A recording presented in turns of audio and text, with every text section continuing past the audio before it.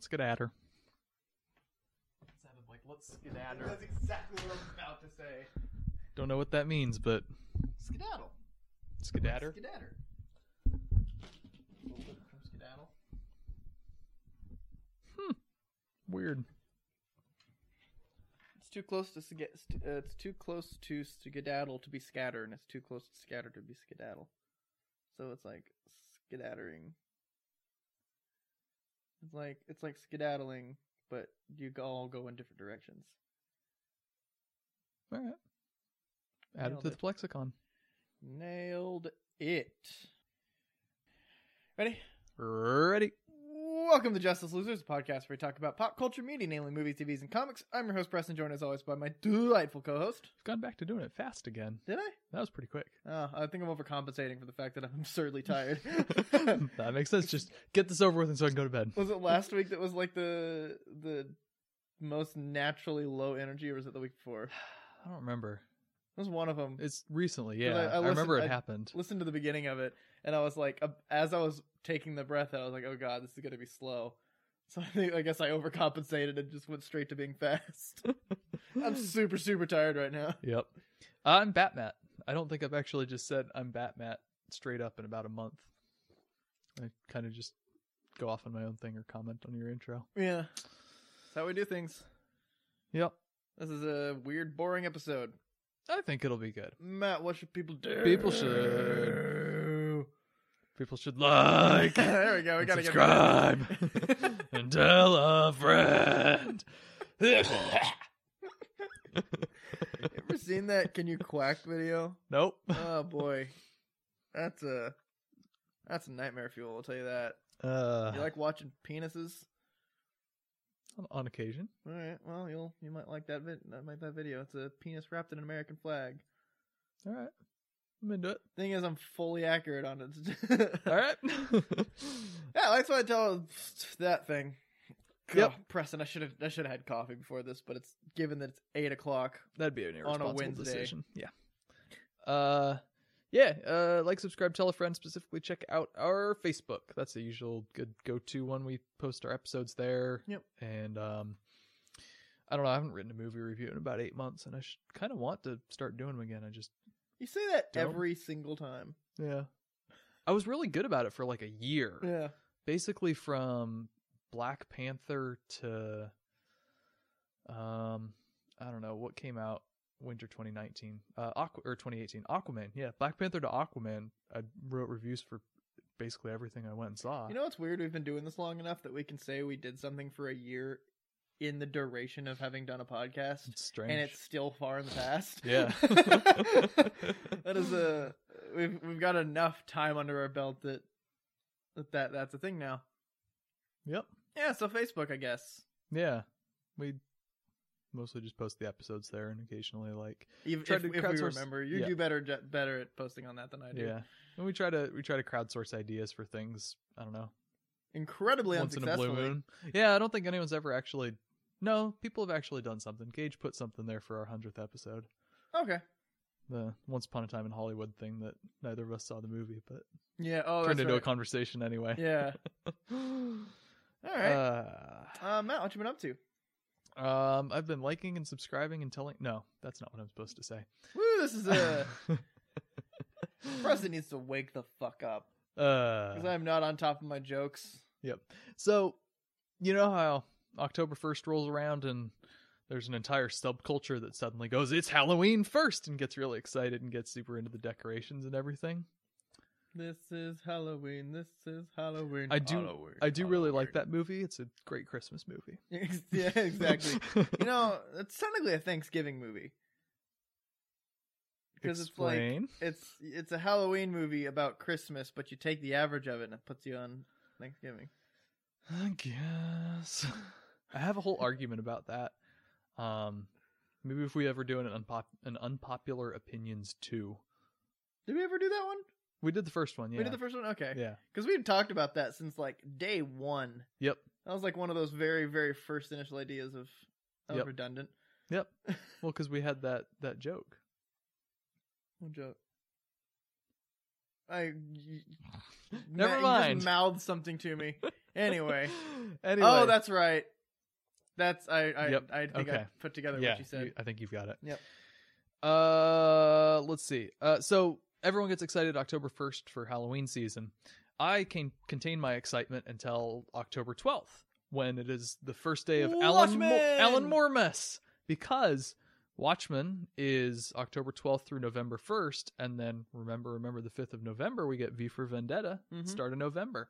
So I started rereading Watchmen because it's that time of year, and I'm so happy because it's so good. The Watchmen show isn't out yet, is it? It's out It is in 4 days, out? Okay, cool. 20th. Dope. We'll have to watch that, I guess. Yeah. as Hey, it I can comes. finally just begin justifying my fucking $15 a month again. Yeah, Because nobody has watched anything on my HBO subscription I don't have your login. in three months. So that is $45. It's just down the toilet. Yep. Give me your login. I want to watch Chernobyl. All right. Yeah, oh, yeah, you haven't seen that. Right. That was a... That was a sequence of sounds right there. Yeah. Anyway, yeah, I started rereading Watchmen. I've only read at this point the first issue and then the first like in between chunk. Uh-huh. Man, it's so good though. Just the writing and the I love the way they do the art, because like the pages are super organized how they're Yeah. laid out. It's just like 9 panels, 3 rows of 3. Yep. But then if it needs to blow up an image, it'll just smush 2 panels together or smush 4 together, Mhm. or very occasionally do just one big splash page kind of thing. And it's a really efficient way of letting Alan Moore's writing do a lot of the talking. Mhm. But it also, I like the colors are good, and I don't know how to talk about comics art. I That took a is... class for that, but There was a couple things you were saying that I felt could be interesting discussion on comic book reviewing. Mhm. I don't know if we mentioned it last week. I think or we if did. But let's mention it again. Yeah. We're going to, at some point relatively soon, once Matt has read all of my Batman collection Mhm. and then reads Batman Eternal, we're going to review Batman Eternal. This is going to be the first time we ever reviewed a comic book. We have no idea how the fuck to review comic books, but best way to start something is get it started. Exactly. That's the reason that you guys have, I mean, I feel like Gage is probably the one who, Gage and Mark, I guess, probably the ones who experience it the most. Like, my growth in how to actually like review a movie from the first review to like The Joker. Mhm. Like, I feel like, I mean, I'm gonna keep getting better at it, but right now The Joker's the pinnacle of like being able to analyze a movie, because Yep. I fucking talked about them going The up and little down the steps stairs, and- like yeah. just every tiny detail. But like the first one, Guardians, he was like, "That was kind of funny." Yeah. Made me cry once. So yeah, we decided we're just gonna dive in and try to review a comic book. First million will be fucking garbage, but we'll see how it goes. That 1,000,001th. It'll be something. Yep, it's gonna be interesting though, because we'll have to read the same comics, Mhm. which kind of negates that initial idea of me being the DC and you being the Marvel person. We'll just review Image Comics. Oh, we should do Kill or Be Killed. Yeah. Reread that and do it. Yeah. That'd be fun. And Witches. I've been looking for an excuse Yes. to reread Witches, Yes. because I love that one. I'll just start making a list of movies to review, or comics to review. Yep. Should we? Those will be like Let's- movie reviews, where it's going to be a separate thing. Yeah. Because we can't. Yeah, we'll discuss this later. Yep. So we're getting to Yeah. the point of the behind the scenes discussion. We'll crowdsource some ideas on comics we should review on our Facebook. Just Us Losers. Tied it back in. Yeah, look at me. Callback reference to the thing I'm supposed to say in the intro anyway. So, Yep. yep. Anyway. Anyway, Watchmen. So you know how we talked about Joker being the closest thing comic book movies have to a capital F film? Mm-hmm. I think Watchmen exceeds that boundary and is capital L literature. As capital F film. I know that's the term I use. Yeah. But yeah, no, capital L literature. I don't feel ashamed of saying that. I don't feel like it's Like if there was a cheating the Criterion series. collection of comics or of like actual of literature, then that would be in it. Yeah. Like, well, Time Magazine put out a list of the 100 best novels of all capital T time. Mm-hmm. So everything since they started publishing in 1922 or something. Yeah. And Watchmen was the only graphic novel that made the list. There you go. right up there with a bunch of Hemingway and Faulkner and Steinbeck and Gabriel Garcia Marquez and all the big 20th century hits. Yeah. But yeah, no, it's so dense and psychologically incisive and thematically resonant. It's something else. Yep. It's a cut above. Yeah. Unfortunately, it's making Nightfall look kind of pale by comparison. No. Yeah, you're reading a master class in graphic novel writing. Yep. And also just a 90s reason to get people to read comics again. Yeah. it's just yes. Yeah. It's apples not, and oranges. It's not bad, but it's like stepping down from Joker to Guardians Volume 2. It's apples and tap milk or tap water. Tap milk? For fuck's sake. That's drinking it straight out of the cow, right? Just laying down on the ground, sucking on the udder. Oh god. I'm glad we don't do videos sometimes. 'Cause that was what I just did was GIF material. That was a lifelong GIF right there. Yikes. Yep. There you go. Representation. I say GIF, he says GIF. We didn't get into it. It's totally GIF, but we're not getting into it. Moving on. Yep. GIFers unite, but yeah, no, so actually the last issue I read in Nightfall is the cover one, the actual back break. Yep. That one's a pretty good issue.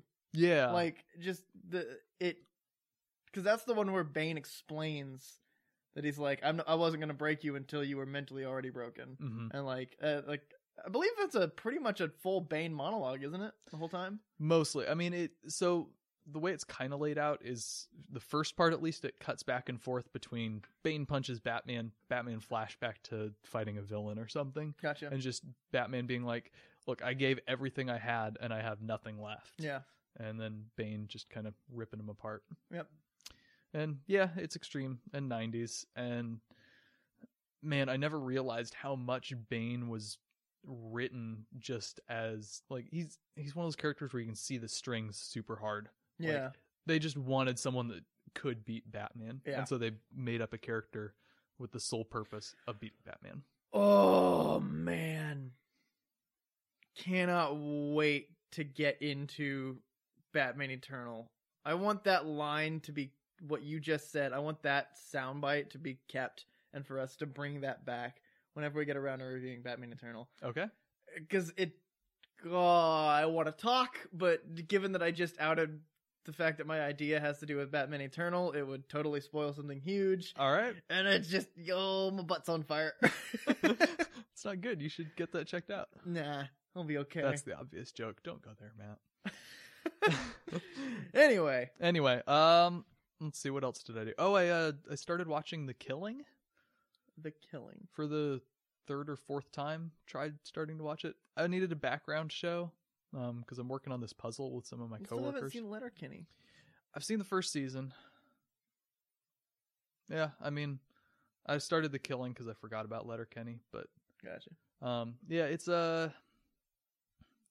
so close to being a really good show. The Killing is that it's kind of depressing just how mediocre it is. Oh. It's a police procedural sort of extended story over the course of a season. It's not just a crime of the week kind of thing. Yeah. With Muriel Enos, I think is her name, the mom from World War Z. Wow. I remember Brad Pitt. Yeah, his wife. Pulling up pictures. Her. Oh, okay. Yeah. Oh, yeah.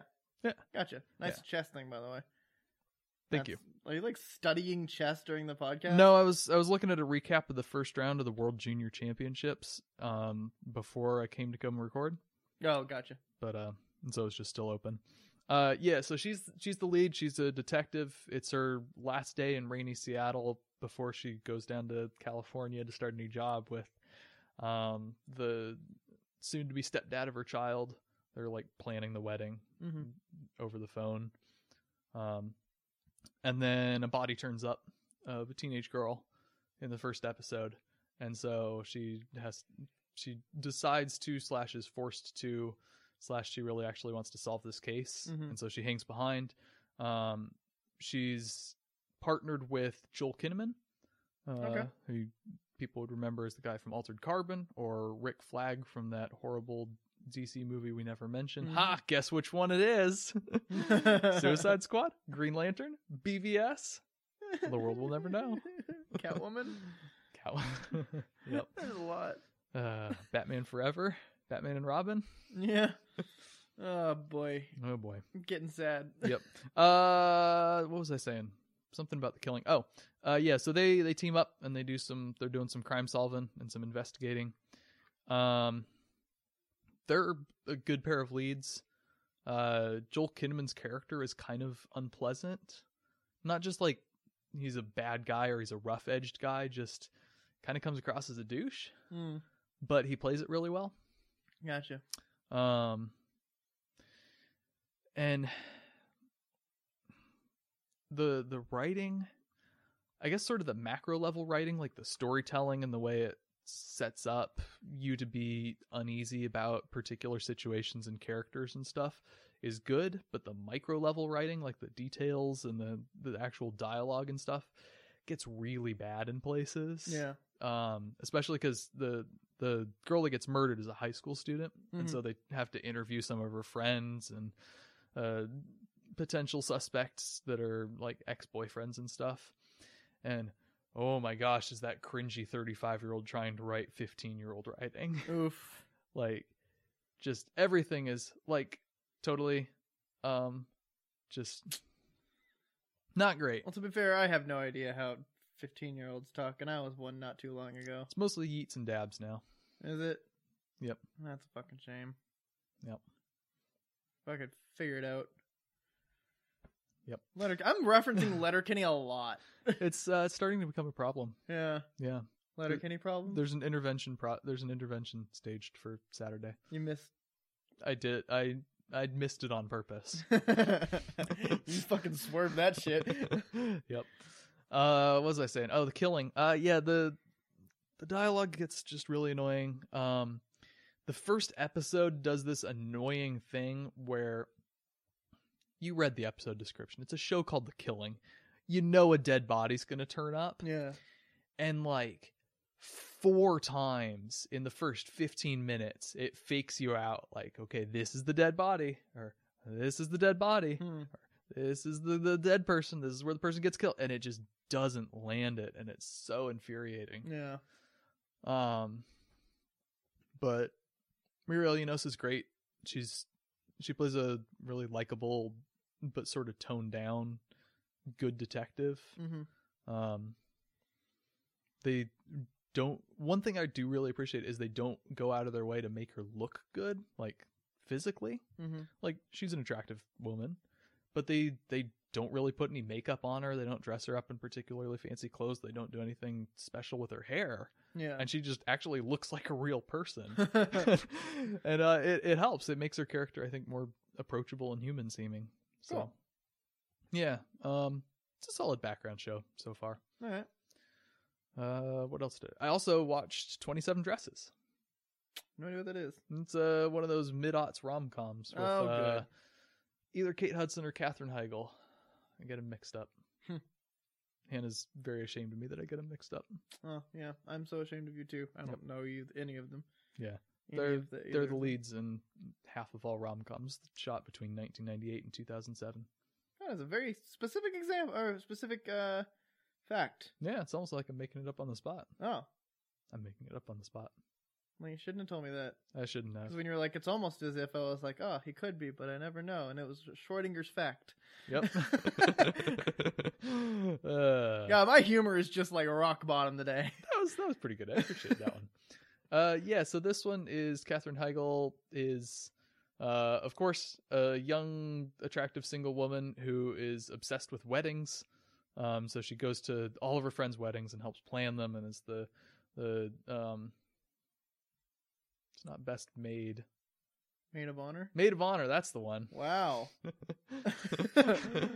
At like all of her friends' weddings, the opening scene is her running back and forth between two of her friends' weddings on the same night.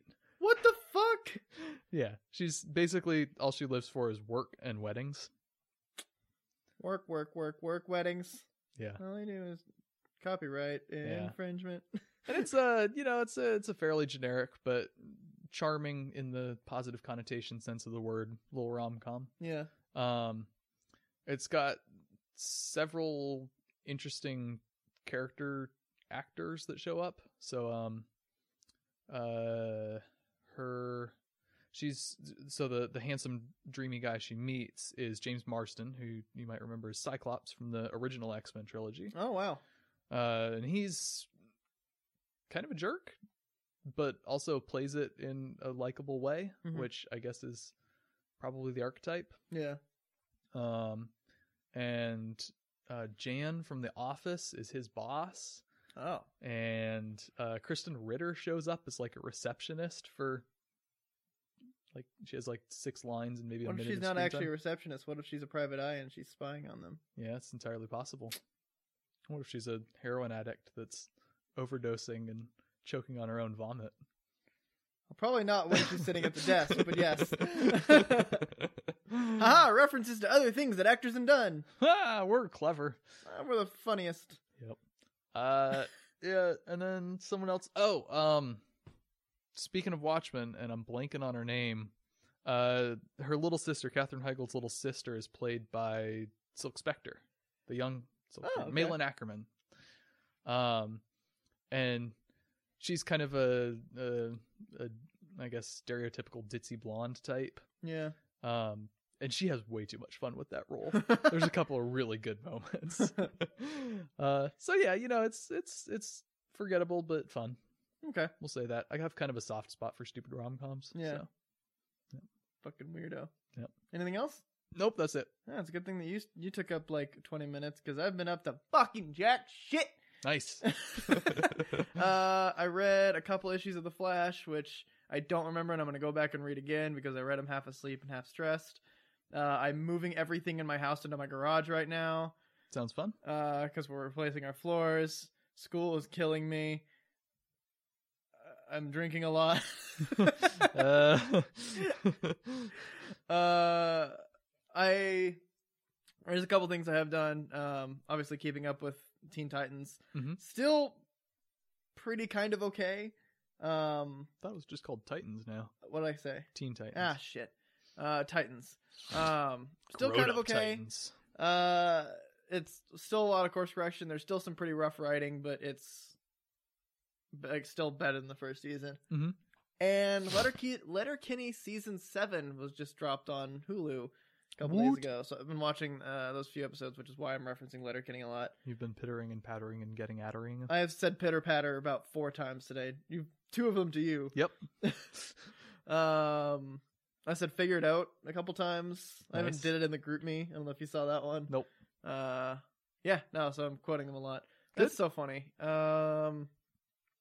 And watching Lord of the Rings Oh yeah. with Tirce. Yeah, we promised that we were going to do that episode. Yep. And then Tirce has not finished Return of the King yet. she hasn't so held up her end of the bargain. we need to. Well, we're trying to schedule around both of us, and me being a nightmare on my own and her being somewhat of a nightmare Yep. just makes like an ultra nightmare, and it's a nightmare. So we might watch it on Saturday after the game, maybe. Okay. I don't know. We'll try to figure it out. But it's coming soon. Those episodes, Right. those episodes are coming soon. Either with or without Tirce. Okay. So Cool. I think that's all I've been up to. Yeah, I've been reading in my off moments. I've been utilizing my DC Universe subscription to read like really, really, really old comics. Okay. And so I started reading Detective Comics number 27, and I've been working my way through that. Mm-hmm. Fucking cheesy shit. Like, it's literally just Bruce Wayne with a cowl on, driving around in Bruce Wayne's car. Like, he was not trying to be discreet early on. Yeah. and I also started reading, I believe it's Batman 546, or Detective Comics 546, where Batwoman is, that's the beginning of her run. Mm-hmm. Because to segue into this stuff, the CW is still going. So given that the CW is like doing Batwoman, like Batwoman is going now, DC Universe is like doing all like the get to know Batwoman. So they put all like highlight all the things that you can read a lot about her, which I love that they do. By the way, like that's a great way to get people to read comics. If you have no idea where to start, like it's character oriented, and that's actually the way that I got into comics, was character oriented. Right. So like when I wanted to learn more about Nightwing, I started buying the 2000s run of Nightwing. But yeah, so that's happening. Other news with that, there's shit like we've seen Kingdom Come, Brendan Ruth. We've seen Black Suit, Tom Welling. We've seen Kevin Conroy looks weirdly young right now because he's all like cleaned up and healthy to fucking actually play Batman, which is still weird to me. They just announced Spectre is going to be in it. They cast someone to play Spectre, which, oh fuck, dude. Like, that's one of the characters that, like, unless you can really just sink money into special effects budget, it's going to be god awful. It's the CW. Why do we have to put an if in front of that? God, it will be awful. It's just going to be so bad. What was the thing that Nick sent me? He likes to torment me by sending things that happen in the CW. Oh, yeah. The Linda Carter is going to be in it.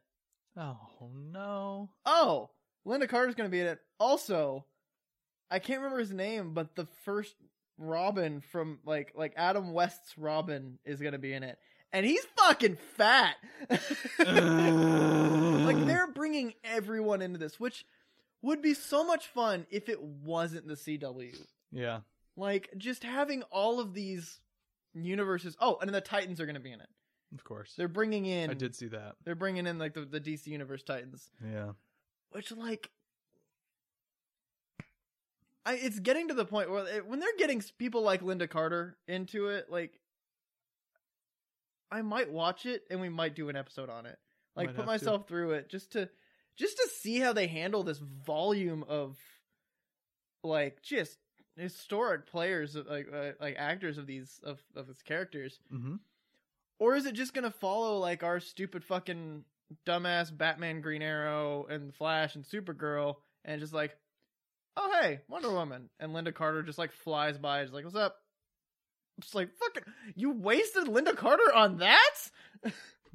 Guarantee you that's what's going to happen. Yeah. And it's like, I mean, it's going to be like a 4-hour ordeal, isn't it? All told? I think so, yeah. Something like that. So I might end up putting myself through it for the fans. Anyway. What else is happening? Zoe Kravitz is playing Catwoman. Yes, she is. I'm on board. Feels like kind of a dark horse, but I want to be on board, but the only thing I can remember seeing her in and having any kind of a role was Crimes of Grindelwald. And she was a nothing character in that, with lots of sad monotone lines. Yeah. So... the way... okay, this is going to sound really weird. Don't judge a book by its color. Don't judge a book by its cover. But she looks like she could play a really good Catwoman. Yeah. She's got this very, like, seductive, I get what I want kind of... yeah, I kind of face. I see it. Yeah, and I imagine if she had reasonably interesting writing, she could probably be pretty good. On that same note, fucking what's his name? Jonah Hill. Jonah Hill is out. Yep. He is no longer in talks to be people. Shocker. It didn't seem like he was going to be a particularly great anything. And I think I talked about that when it was discussed. Like, if I had to choose either a Joker or either a Riddler or a Penguin. He's not the first I would really go for either. Nah. He's not even in like the top 10 I'd go for either. Yeah. So I'm not surprised he's out. Zoe Kravitz just looks like Catwoman, and like, Yeah. I probably would have taken Vanessa Kirby or Isa Gonzalez Oh, over yeah. Zoe Kravitz, but I'm not going to complain until I've seen the movie. yeah. Also, Catwoman is Aquaman's stepdaughter. Zoe Kravitz is Jason Momoa's stepdaughter. Did you not know What? that? No, look it up. No. That's actually the thing. Zoe Kravitz is straight up Jason Momoa's stepdaughter. I don't believe you. You're just looking it up right now. You I guys can look it up do too not while he's believe doing you. this.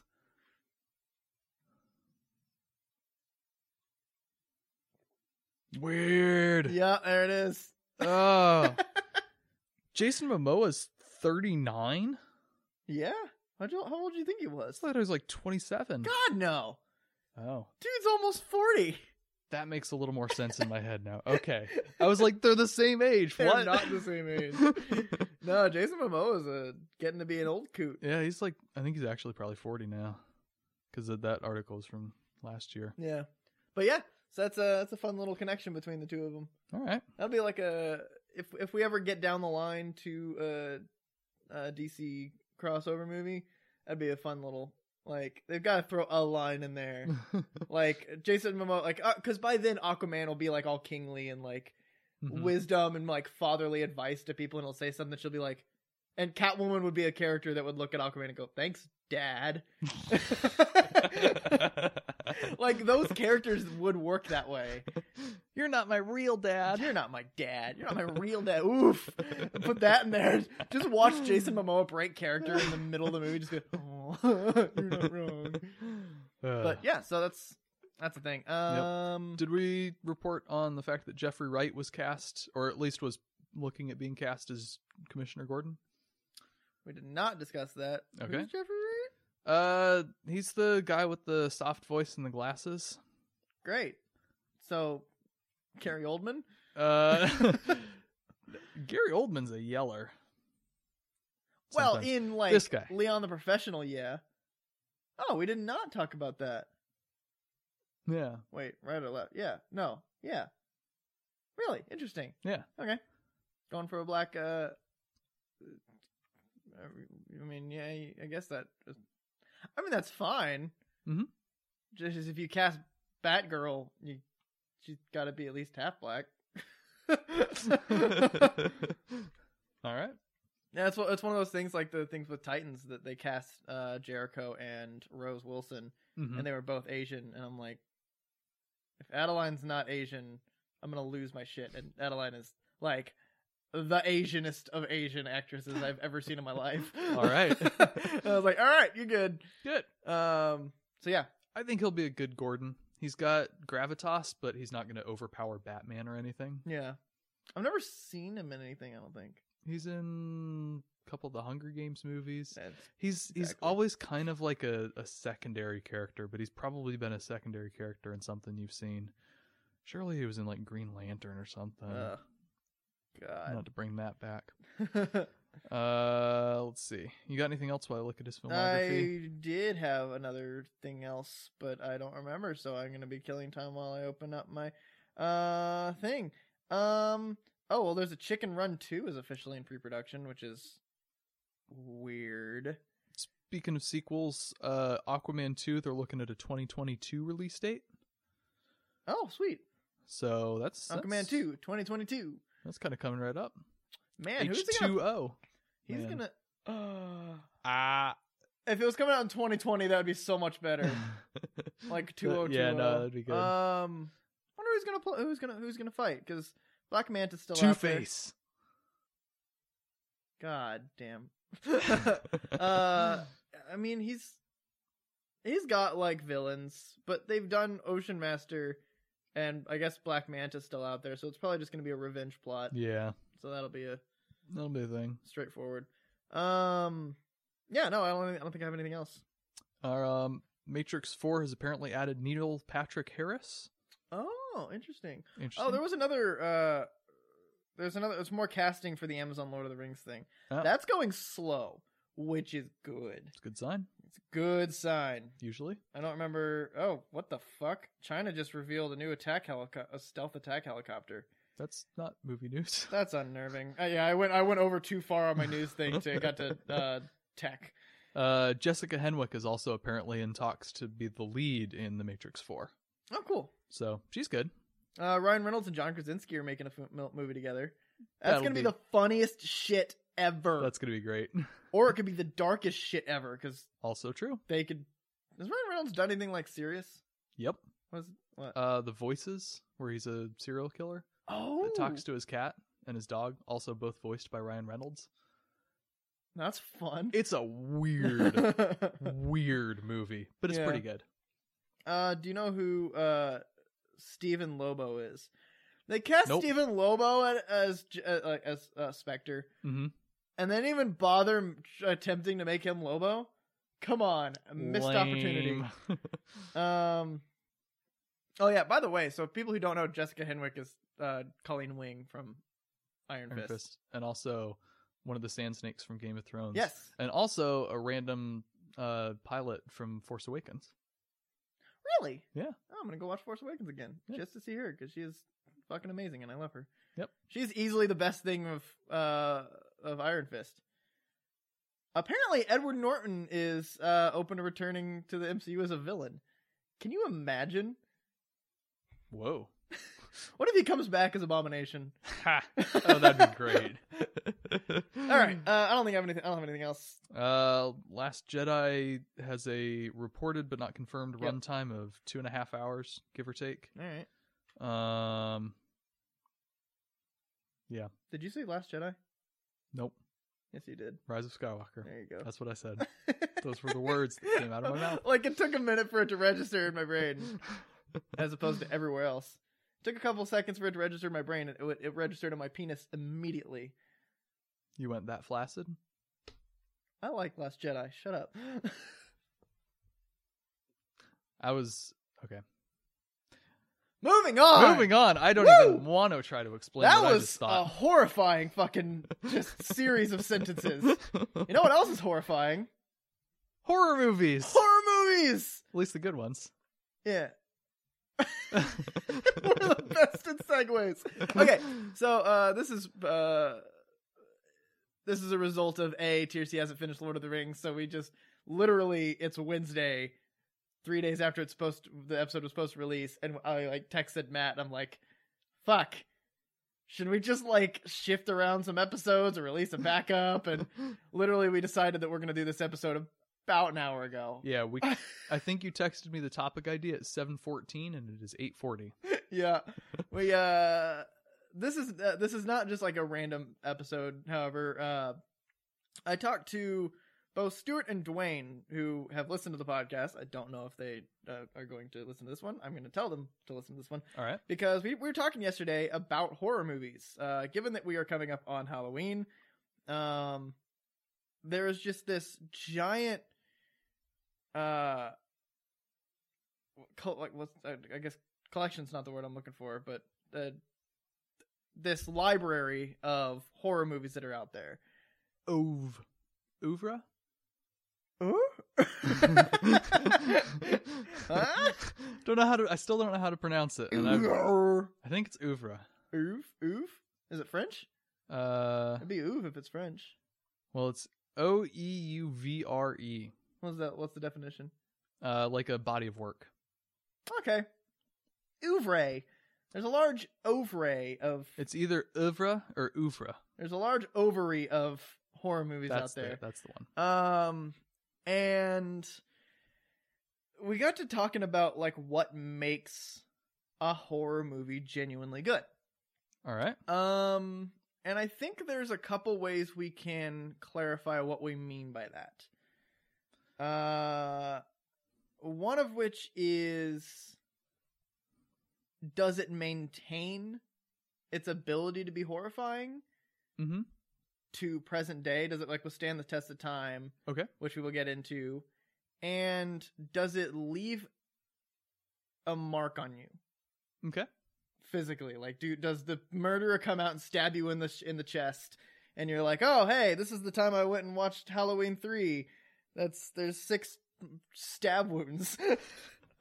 What is this joke? Does it leave a lasting effect on you after you leave the theater and until, like, I mean, even permanently? Like, I've got examples of permanent fucking scarring from a good horror movie. Interesting, because that's not at all the criteria I would have gone for. What's your criteria? Well, I would have thought it's an intersection between A, good movie, and B, horrifying movie. Because there are scary and horrifying movies that are not good movies, and there are good movies that have horror elements that are not scary or horrifying. Those are, I don't think, like, mutually exclusive. I think it's just kind of a different approach at the same there's sort centerpiece. There's sort of 2 spectrums almost. Yeah. And it's you gotta hit at least one of them well. Yeah. So Matt, what is your initial thought? Given that I just had a huge conversation, like a 2-hour conversation yesterday about this, I've got some really fresh ideas. So I want to get your take first. Okay. When you're watching a horror movie, what do you recall as a really, really good horror movie? And, like, what do you think makes that the case? I'm hiccuping a bunch. I just had really greasy burritos right before this, and I'm just, my body's trying to expel them. Well, one common thread I think that's gone through the horror movies I've liked best is that they were scary or tense, but that was almost ancillary to them being emotionally effective in some other way. So some of my favorite horror movies are A Quiet Place, okay, which is masterfully tense, just pooping your pants the whole way through kind of movie. Let's throw our top ones out there right now. Just okay. Things I pulled up horror movies on IMDb and sorted by my rating just to prepare for this episode. Good. I have given 8 horror movies ever 9 stars out of 10. Okay. And those are A Quiet Place, The Babadook, Train to Busan, The Host, Black Christmas, The Birds, Get Out, and The Silence of the Lambs. Okay. I actually hadn't considered Silence of the Lambs a horror movie, which now, like, obviously looking back, it totally fucking is. Totally is. Yeah. I mean, I don't have, like, rankings. I don't know how I can. So It is up there. Silence of the Lambs is up there. It Follows. Oh, yep. That's an 8-star one for me. Definitely up there for me, and I'm going to reference that one a lot. Okay, good. That's something that a lot of what my arguments are is very rooted in It Follows. All right. And A Quiet Place. Okay. And I fucking lost it. This is embarrassing. I'm scrolling through my list to see if I can figure out what it was. Oh my god, what's a horror movie that The Mist. No, I haven't seen it. The Others. The Others, okay, that one's one. I haven't seen it forever, and so I don't have really great examples from it, but I did love it. Alien, Halloween. Not particularly. Us. I mean, Us was good, but I don't think that it does a great job of living up to what my criteria is going to be. All right. So anyway, we'll get into that. We'll talk some horror movies. Yeah. So like I was saying, most of those favorite horror movies of mine, they're scary or tense or both. Mm-hmm. But they have some secondary theme that could stand on its own. It happens to be plopped into a movie that is scary or horrifying. So I'm thinking A Quiet Place is a really great family drama. Yeah. That just happens to revolve around the fact that there's monsters trying to eat you at every minute of every day. There is a lot of, like, just subplot of the family interworking. Yeah, just like does the dad blame the daughter for the youngest son's death, and just sort of that tension, but like he does love her because he's trying to work on the hearing aids and not the oh, that's right, she's the one who gave him the toy. That's right. Yeah, so she kind of blames herself, and she's afraid that he blames him. Yeah, and that's sort of the inciting drama, and then just building the relationships. And so as the story moves on, you get invested in not just the characters as individuals, but the character group as a unit. Yeah. And so, without spoiling anything, certain events that happen as the story picks up, impact you more, I think. Yes. The Babadook 2 is, I think it's kind of my example of the perfect horror movie, because it is really creepy and quite scary, and I should not have watched it alone at 12:30 at night with all of the lights off. Oh boy. That was either the best or worst decision I've ever made. It's a deeply unsettling movie, but I would argue that the predominant emotion is something closer to sadness. Yeah. So you're scared the whole time, but at the end of it, you're more likely to cry Interesting. than let out a breath of relief. Yeah. It's probably, I mean, partly it's because it's more tightly allegorical than some of those others. Like the Babadook itself sort of represents grief, but not in a way that can be boiled down to a single word description. Yeah. Grief. It's like a whole host of accompanying emotions and thoughts and stuff. Yeah. But again, it's exploring this idea in a way that just happens to exist in a horror movie, because that's the easiest way to frame it. Mm-hmm. The idea itself, the emotions, the relationship between this mother and her son is enough to carry a movie on its own. Yeah. Okay. Yeah. So that's okay. There's a starting point for you. Okay. I think that ties kind of well into, well, not perfectly well. The you could see face value how it could tie, but very different essence. So my initial kind of explanation to Dwayne and Stewart about like what makes a good movie stand out to me is the oh my god, I'm losing it all. No. The actual suspense. Okay. Like the actual suspense. Mm-hmm. And what I mean by that is I tied it into We Fought a Ducks. Okay. Where the writing has done its job to make suspense. Mm-hmm. And an example, and it's suspense that lasts the whole movie. Mm-hmm. To me, if a suspenseful movie gives you too much reprieve, it just fucked itself. Yeah. Because then it's got to work its way back up there. Yeah. But a movie like It Follows immediately starts with showing you what happens when you get caught. Yeah. And then just constantly makes you think you're going to get caught for the next hour and 45 minutes. Yeah. And it's fucking harrowing. Yep. Oh, The Hunt was actually one that I kind of slid into that. It's not a horror movie. Right. But along that same, like, this kind of same reasoning that the whole movie, it's the roller coaster mm-hmm. cranking you up a hill, mm-hmm. but you don't see the end of the hill. Mm-hmm. It just keeps going and you're like, fuck, this is all going to come crashing down at some point, but I don't know when it's going to happen. Is it going to come crashing down? Am I just going to be cranking on this roller coaster and I'm going to hit a cloud and then suddenly it's just going to like peak and I'm just going to land back at the station. Yeah. And it's it. That's it. Or is it just going to fall off the edge and I'm going to die? Mm-hmm. Who knows? Who knows? I don't know. I can't see the end and it's terrifying. Yeah. But it's the moments of reprieve that really shaft the movie. Mm-hmm. It's just the difference between short-term and long-term mm-hmm. Suspense. Like, yeah, when you're watching Halloween, or you're watching like old slasher movies, like, mm-hmm. But not good ones, because I was going to bring up Halloween as a good example of maintaining tension throughout. Yeah. You just got Freddy kind of following, or Jason kind of following you, and you're like, oh no, he's gonna catch her, and then she gets away for like 15-20 minutes. Yeah. Well, I mean, a good example is the first Halloween. Mm-hmm. Actually, I'll get into that one. That's a different. I have 3 points. Okay. And the first one is the long-term tension. Sustained tension. All Sustained tension just the entire time. Because you want to be cramping your asshole with how much it's been clenched mm-hmm. the entire movie. I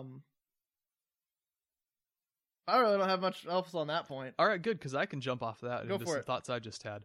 Well, a Quiet Place just has to be the uber example of yes. Oh yeah, did I And- not mention that one? Briefly. I did. Okay, yes, I think that so. was definitely one of the. Yeah. I mean, I already talked about how this is one where it's a poop yourself from minute 1 to minute 90. It's a 90-minute movie. Good. But yeah, it's one of those ones that it immediately sets up. Here's the threat. There is no reprieve. Yeah. There's no. It's just it gets harsher and harsher and scarier and scarier. There is an element though of introducing reprieve as a rarity. Yeah. So a really good example is in A Quiet Place Mhm. when they go to the waterfall. Mm-hmm. There's a reprieve. There's a Mhm. reprieve from the silence, Yeah. but that's a very extra normal circumstance. It does nothing to sideline the threat itself. Yes. It's a chance to take a breath and talk, but both them and the audience knows the moment they walk away, the threat is still fully there. Yep.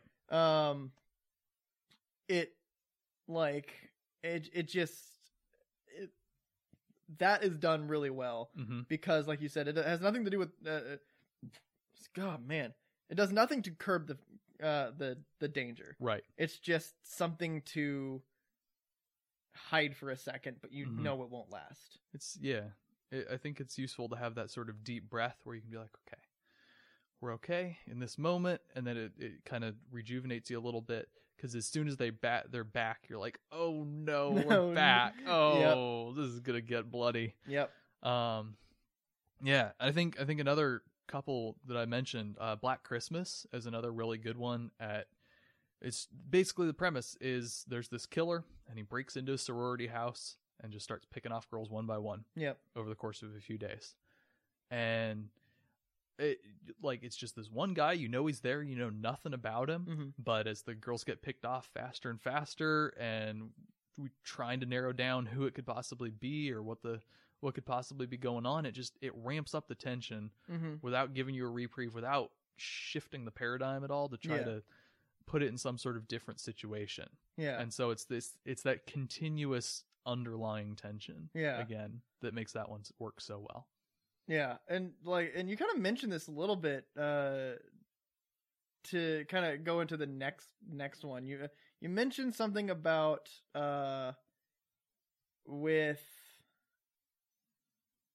I can't. So for this one, you're not sure who it is, and then there was something you mentioned previously that kind of tied into this. But the next point is actually something that you've mentioned several times in the podcast. Okay. I don't know what the quote is. I couldn't find it anywhere. Mm-hmm. The moment you show the monsters, the moment you lose the audience's fear. That's Whatever I don't know what the exact quote is, but that's the idea. do you know who said that vaguely? Was it like Stephen King or something? It might be. That sounds like a Stephen King thing to say. Because that is something that's actually incredibly important Mm-hmm. for subconsciously treating the audience like adults. It's not letting the adults figure it out themselves. Right. It's letting the subconscious run it for them. Yep. So that's something that Alien actually fails because it shows the alien about halfway through, doesn't it? It shows bits and pieces. Bits of it, yeah. I think that's something it does really effectively. Okay, 'Cause I couldn't remember. Yeah, because Alien, so just to go back to your point, when a horror movie hides the monster, it's letting your imagination do the work, letting your imagination build the scariest thing it can imagine, Exactly. and putting it in the situation. And Alien, you're making up an alien monster that can look like anything. Yeah. And it just gives you these really terrifying little bits and pieces. Yeah. Here's what its face looks like. Why does it have 2 mouths? You don't know. It's a horror movie monster. Yeah. It's coming to get you. And so it just teases you enough where you're like trying to flesh out the rest of this thing. Mm-hmm. And I think it does that effectively, partly because it's just great monster design. Yeah. And then B, because it doesn't give you the whole thing. It doesn't give you a sense of how the alien moves, Yeah. how it looks in light, what its strengths and weaknesses are. Mhm. It's mostly a formless shape in the shadows Yeah. with a penis-shaped head. Yes. Very penis shaped. Yep. Another example of like a really good hiding the monster is It Follows. Exactly. that we don't know what that fucker looks like. Mhm. And that's the terrifying thing of shape changers. Right. Shape changers can, or shape shifters can actually be a full cop out on, oh, you don't know what it looks like. It could be scary. Like, I feel like the boggart is kind of like it's almost kind of Yeah. like a cop out, but not entirely. The principle of the boggart is that it's your fear. I think I see what you're saying. Hitchcock has explained very effectively the difference between surprise and suspense. And he says, surprise is you're sitting in the cafe, you're having dinner, or you're watching a scene of a group sitting in a cafe, they're having dinner, and boom, a bomb goes off. You're surprised, you're shocked. Yeah. Suspense is you see that bomb placed 3 minutes earlier. Yeah. And you watch for 3 minutes as they eat dinner, and you know the bomb's there, and you know they don't know the bomb's there. Mhm. It's that, I'd call it dramatic irony, I guess. It would literally be dramatic irony. That's dramatic. Yeah, okay. Where you know Look at that us using literature terms. Yeah, look at us go. Dramatic irony is when the audience knows something the characters in the thing don't. We're pretentious now. Yay! So suspense. Surprise can be an effective tool, but suspense is more effective at that sustained tension. Yeah. That you keep talking up. That's going all the way back to like cheap jump scares, slasher movies It's a surprise. everywhere. It's all surprise, and those never stick with me. Right. There's one that sticks with me, but it can be done really effectively if you put a cheap jump scare along with the suspense, such as Mhm. when it follows when the dude's face just appears around the corner, Yeah. and you're like, literally just vomit. Yeah. That's a climactic moment of Yeah. tension right there. Exactly. That's capitalizing nicely. But like, we don't know what the it looks like. Right. We just know that it could be anyone, Right. and that's where like that movie just shines. Yeah. It walks that line so nicely where it's like it looks like a person. It doesn't behave exactly like a person. It walks towards you, but there's also perfectly innocent and normal behaviors that could be misconstrued as it following you. Like, such as a person just walking, and they Yeah. happen to be walking towards you. And so there's that constant underlying suspense where even if you sort of know the monster's deal, Mhm. you don't know if that's it. And so it's kind of showing the monster but not at the same time. Yeah. I mean, it's like top 10 scenes for me is something that you mentioned a while back, and I went back and watched it again. Mhm. Is the spinning camera. Oh, I love that. Like, where it's horrifying. And I actually pulled up like scariest moments of It Follows, and like it actually wasn't in there. So I was kind of disappointed, but there was one scene where it was like the old lady following her in the either hospital or school or something. Mm-hmm. And I like looking at it. I looked back at Stuart, who hadn't seen it yet, and he like watched it, and I was like, "Fucking means nothing to you, huh?" And he's like, "Nope." And I'm like, "That is exactly because of." And the reason I mentioned we fought a ducks Mm-hmm. is because the premise of that fucking happening Yep. is absolutely horrifying. Yeah.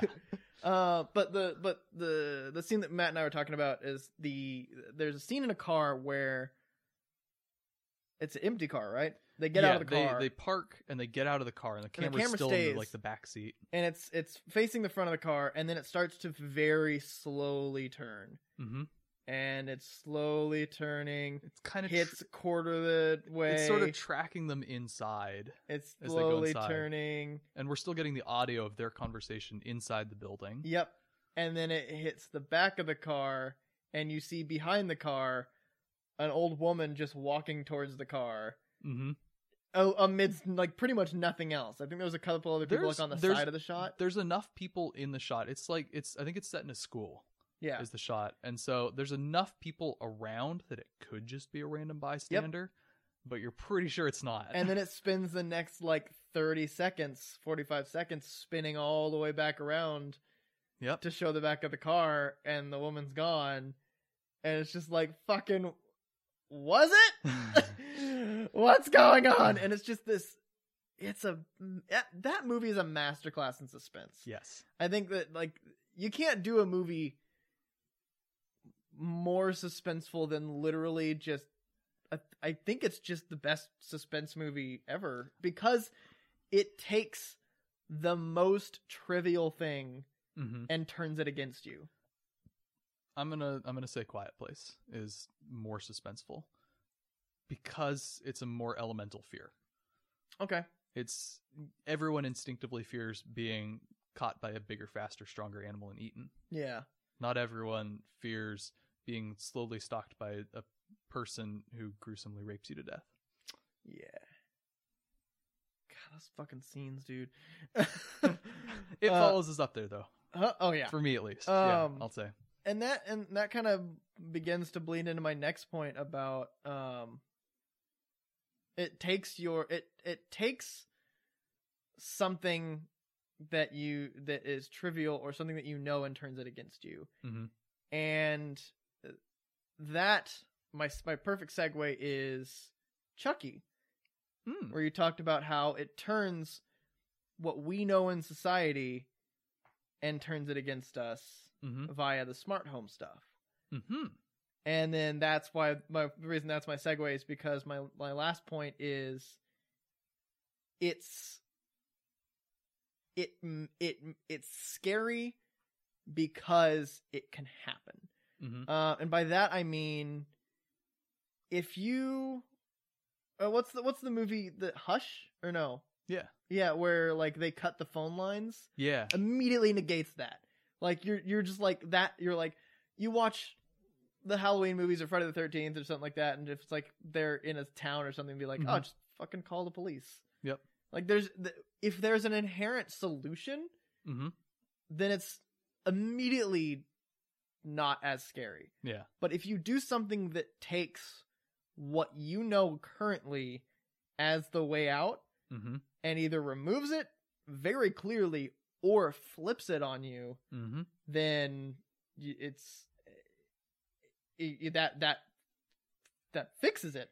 Going back to It Follows, they address the fact that it knows where you are all the time and will constantly move towards you.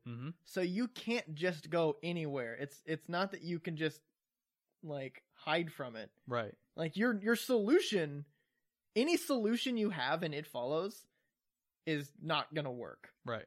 Because you can fly to Italy from New York. Just like if you like live in New York, you just fly to Italy.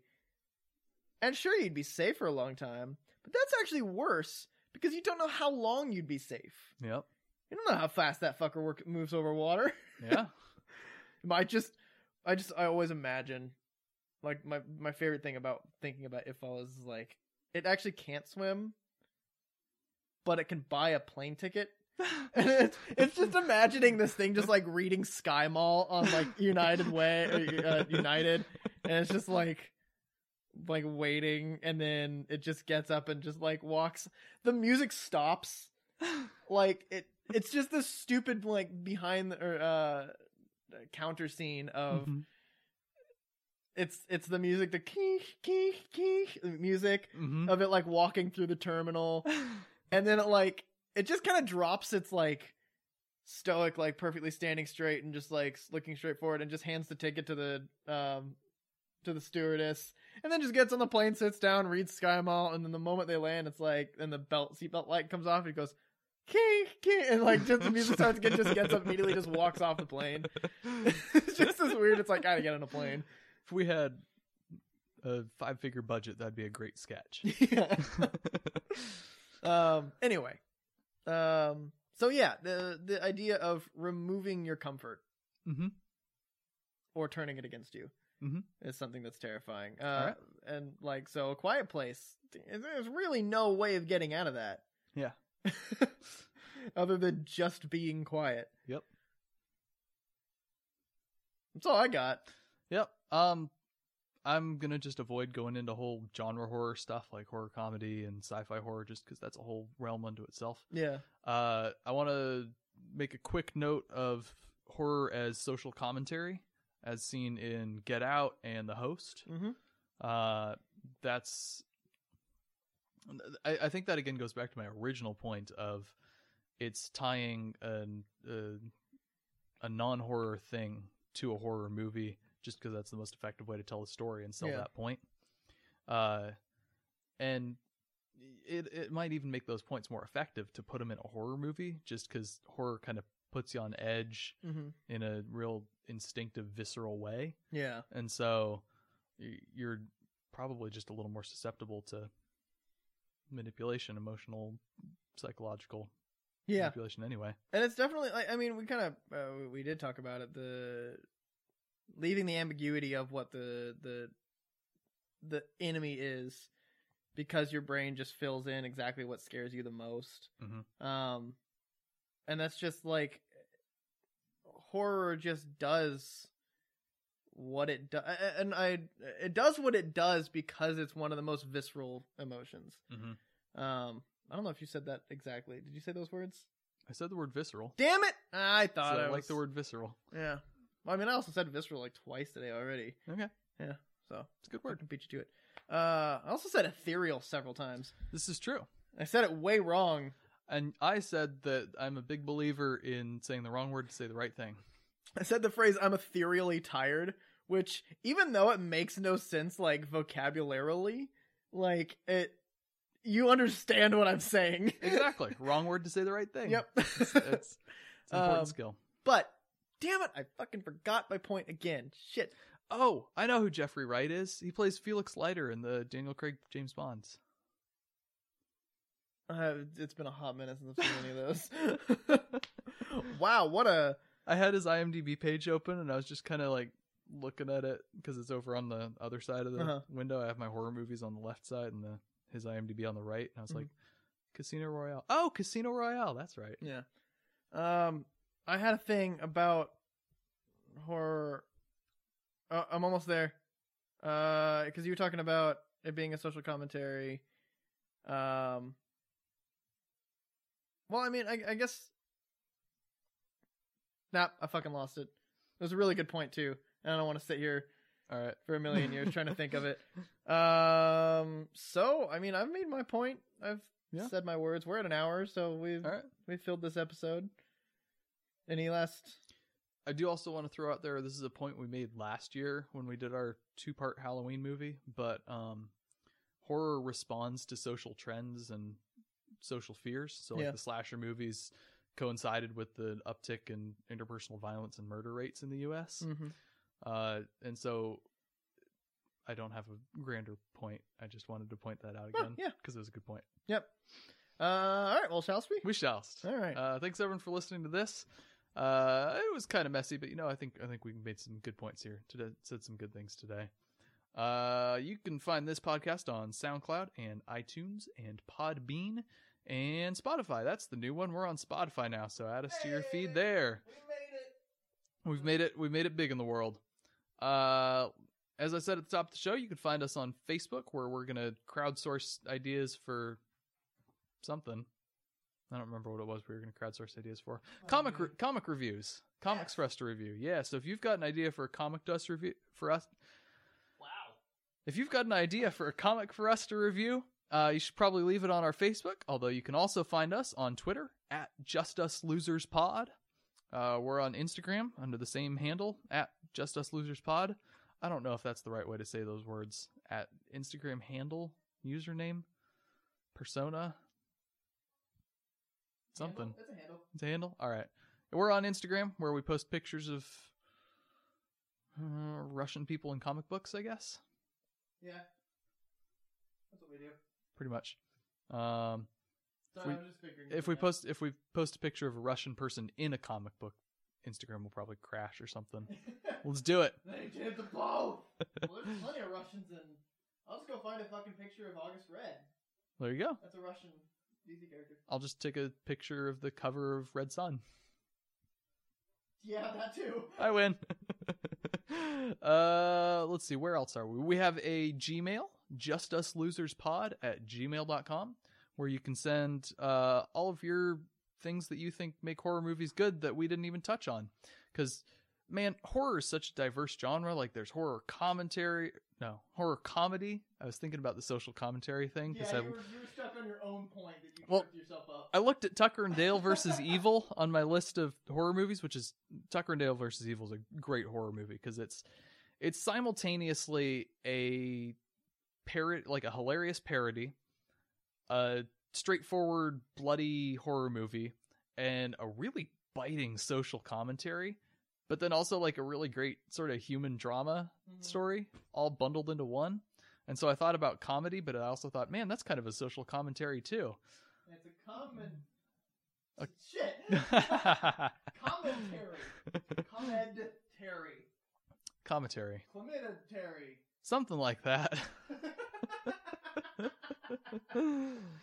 Oh boy. Yeah, so if you want to talk about other types of horror movies, the place to probably do that, if you've got extended thoughts, would be that justuslosers.pod@gmail.com. Bonus points if you can tie it into a Bionicle theory somehow. Yeah! So hit us with that, justuslosers.pod@gmail.com. Next week we might have Tirsi on for Lord of the Rings, or maybe it'll just be us. This is the last chance. Yep. Or 2017 movies. Or 2017 movies. That's coming down the pipe at some point before the end of the month, but so is Lord of the Rings, just talking about the movies, not the books. The books don't exist. What books? There are no books. One book to rule them all. No. Anyway. And then in the darkness, you can't read. That's why you buy a little reading lamp. That's true. Yeah. I think that's all the things I'm supposed to say. Thanks for listening. Bye. Bye. Bye. Ah, fuck! Damn it!